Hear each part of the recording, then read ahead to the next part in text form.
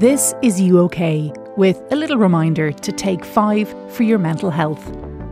Hello, I'm Janny Lanagan, and each day we're encouraging you to spend just a few minutes checking in on how you're feeling and coping during this lockdown. Taking some time to practice this every day is where you'll really start to feel the benefits. To help, I've selected some short, practical pieces of support and advice from the mental health professionals who spoke to us on the You OK podcast series. This time, consultant clinical psychologist Dr. Claire Hayes talks about some of the do's and don'ts around sleep. I'm having dreams. I had a dream 2 nights ago where I met a group of friends from school and I was thrilled to see them and I gave them all hugs, and then I thought, oh my gosh, I can't go back to my mother, I'm after giving them hugs. And I just woke up and I thought, wow, isn't it amazing how we process stuff like that?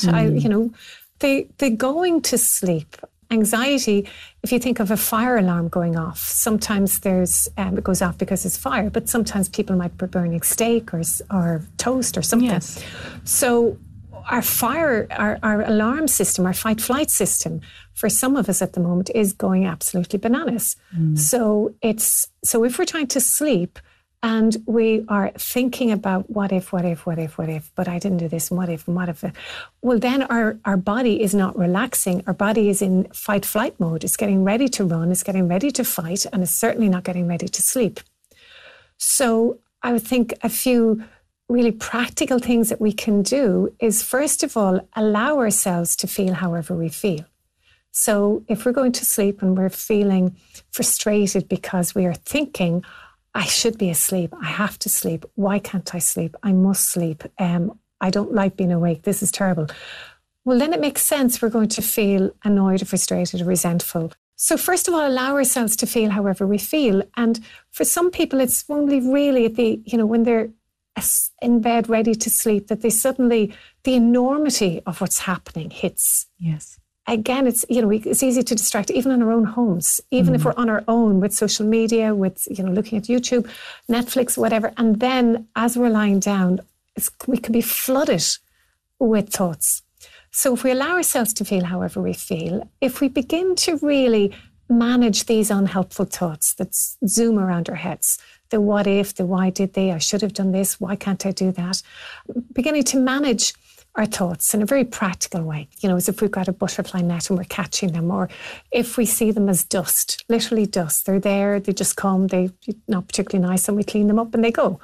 Or we're all great at the moment with the antiseptics, so cleaning the doors, cleaning the fridge, cleaning, so that we've got our spray and we're just doing a zap around our brain and we're just zapping these unhelpful thoughts. And challenging what we believe. So we might believe that there's something seriously wrong with us because our sleep is affected. But actually, at times of stress and extreme stress, sleep is affected. And this is one of those times. So, just like if we stood on broken glass with bare feet, we'd have a sore toe or a sore foot. So this is a kind of accepting that for the moment, our whole systems are knocked out. So it's okay for us to have disturbed sleep, not blaming ourselves for that. And then looking at the practical things, turning off the screen stuff, half an hour before we go to bed, getting our bodies ready, just as if we were putting a baby to sleep, that they would know there's a little ritual around it. So maybe a bath or a shower or playing nice music. And some people find it very helpful writing down whatever they're concerned about and looking after it the next day. It's gone, it's out of their head. And then a strategy I really like is seeing ourselves as if we've got a remote control in our head and we can choose to change the station. In our heads, just doing that, taking responsibility for we don't have to watch the upsetting stuff.